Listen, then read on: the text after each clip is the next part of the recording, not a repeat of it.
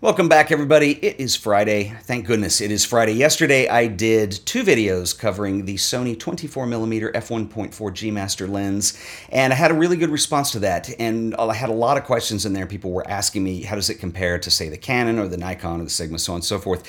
And I would be happy to do some A/B testing. I need to get a copy of that lens first to do that, and it will happen at some point. When you do the Sony events, literally, I had 8 hours with that lens before I had to return it, and some of that time was spent traveling from locations which were not really close, and so it was the best I could do. So I chose to use that time to get some sample images and some video footage to share with you guys. It's a really great lens, and I'm really proud of the videos that I did. And so I'll link those up down below or at the end of this video. If you haven't seen them, I highly recommend them. It's a really nice lens, and I will do some comparisons down the road. But interestingly enough, another lens that I got asked how it compares to a lot is this one, which is the Fujifilm 16mm f1.4. And this is one of my favorite lenses of all time. It's a hard comparison to make with those two lenses. Yes, they both end up having the same field of view in the final image. And one is full frame, the other is APS-C. They are equivalent across those two platforms. But the mechanics and the reality are one's a 24mm lens and one's a 16mm lens. So they are just two different animals. It's not like you're comparing the same focal length. However, it is the same end result, and it will be interesting to kind of at least show the different looks that you're going to get with each lens, and they do differ in some ways. I think the biggest difference is, we talked about if you're shooting far away or, regular distances, you're going to get a really nice sharp image, and if you want that bokeh look, if you want the out of focus look, you can use the minimum focus distance and get really close to the lens, and it'll knock out the background. Both of these lenses will do that. What's interesting is the Sony has a minimum focusing distance of a little over 9 inches. The Fujifilm has a minimum focus distance of a little under 6 inches, so it's a lot closer. And I own this lens. I've had it for 2 years now, and when I first tried the Fuji system, B&H loaned me some stuff, and this was one of the lenses I had borrowed from them, and I immediately bought one. I mean, it was just like, this is it. I mean, this is a great lens. And it's one of my favorite lenses on any system, but particularly if you are an APS-C type photographer, this is the one to check out. And if you were a Fuji photographer, you should own one of these. In fact, this is my go-to lens. If I'm just going to go out and shoot and I don't know what I'm going to do necessarily, I'll grab the XE3 and I'll pop the 16mm and then I'm out the door. It's a go-to lens. It's a very versatile lens. There's a lot of things you can do with it, and I think optically it's really interesting. So we'll hold off the comparisons with the Sony for a while, but since we brought it up and I like talking about this lens, that's what I wanted to discuss. And it's also interesting to look at, all this mirrorless talk lately. We've about to get an announcement from Panasonic soon, but we've also heard from Nikon and Canon now.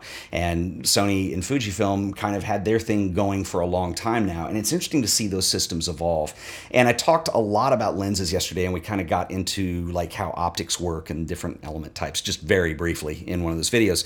But the lens, there's also, it's not just the optics, but you have the autofocus performance, and you have the size and the compactness and the weight and all these things that go into your experience with a lens. And what I think is interesting about Fujifilm is the way that they are evolving too.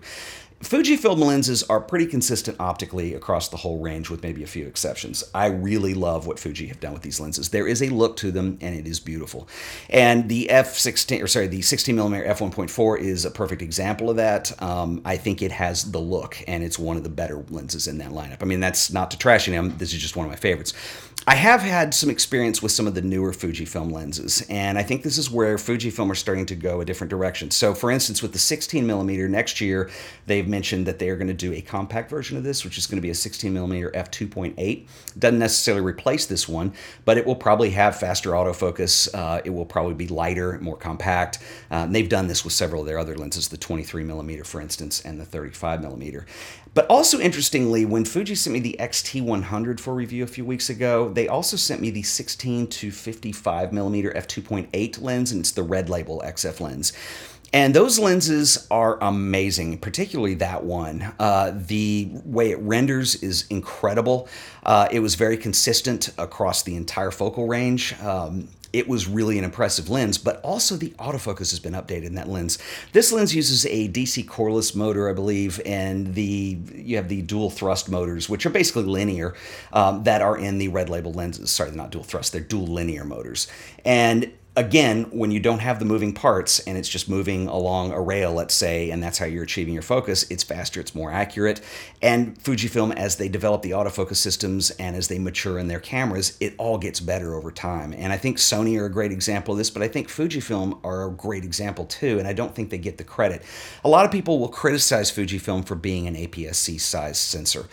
I personally don't think there's anything wrong with that at all, because the trade-off in the end, yes, there's a different look to full frame in terms of depth of field, what you're able to do. And I don't think that APS-C necessarily holds you back on that. It still looks incredible. But the result with these cameras is, like, you can get a camera that's this big. The XE3 is perfect for me on this. Yeah, the viewfinder's a little small, but you can go with an XT2 or an X Pro 2 or an XT3 now. I mean, they really have an excellent lineup. The XH1 is a little bit bigger, but it has better video capabilities, let's say. And the I'm calling them T's, the XH1, the XH2, which will presumably be coming in the next year or two here, is going to be even better. And so it's really interesting to see how these systems evolve. It's also really interesting to see how tired I am at this point in the week. But anyway, I think that's the one lovely thing about APS-C, and that's the one complaint, well, it is a serious complaint that I have with Sony, and I have asked Sony about this when we go to these press events. They seem to be dedicated towards an APS-C camera. And they have a couple good ones. I have the A6300. It's excellent. The A6500 is very good. And there's rumors about another one. They still have not released lenses that are designed, well, there's a few, but the choices are so sparse as to what you have to choose from on an APS-C body. They're really, you can tell all their focus is in full frame. And what Fuji have done is they have lenses that are designed for that format. And yeah, I suppose you could put a 16 to 35 GM lens on an APS-C camera and you still have a pretty workable range, but that's a massive lens. I want something that's designed for the smaller sensor, and that's where Fuji have just hit a home run with these things. There's a couple lenses, mainly with the primes, and then I think the red label zooms that are just incredible. Optically, they're all pretty intense. The ones I didn't like are the ones that are more pancakey in nature, and I think the 18 millimeter I wasn't real crazy about. But the 50 millimeters great. Any of the portrait lenses are actually wonderful. The 23 millimeters wonderful. The 10 to 24 zoom. Anyway, the list goes on. This is not to discuss my favorite Fuji lenses, but I did want to talk about this one and show you a couple images and just say this is awesome. And if you have a Fuji system and if you don't have this lens, you are missing out. Love to hear your thoughts. Please leave them below. We have some comparison stuff that will be coming up in the coming weeks. You guys have a great weekend. I'll see you guys in the next video. Until then, later.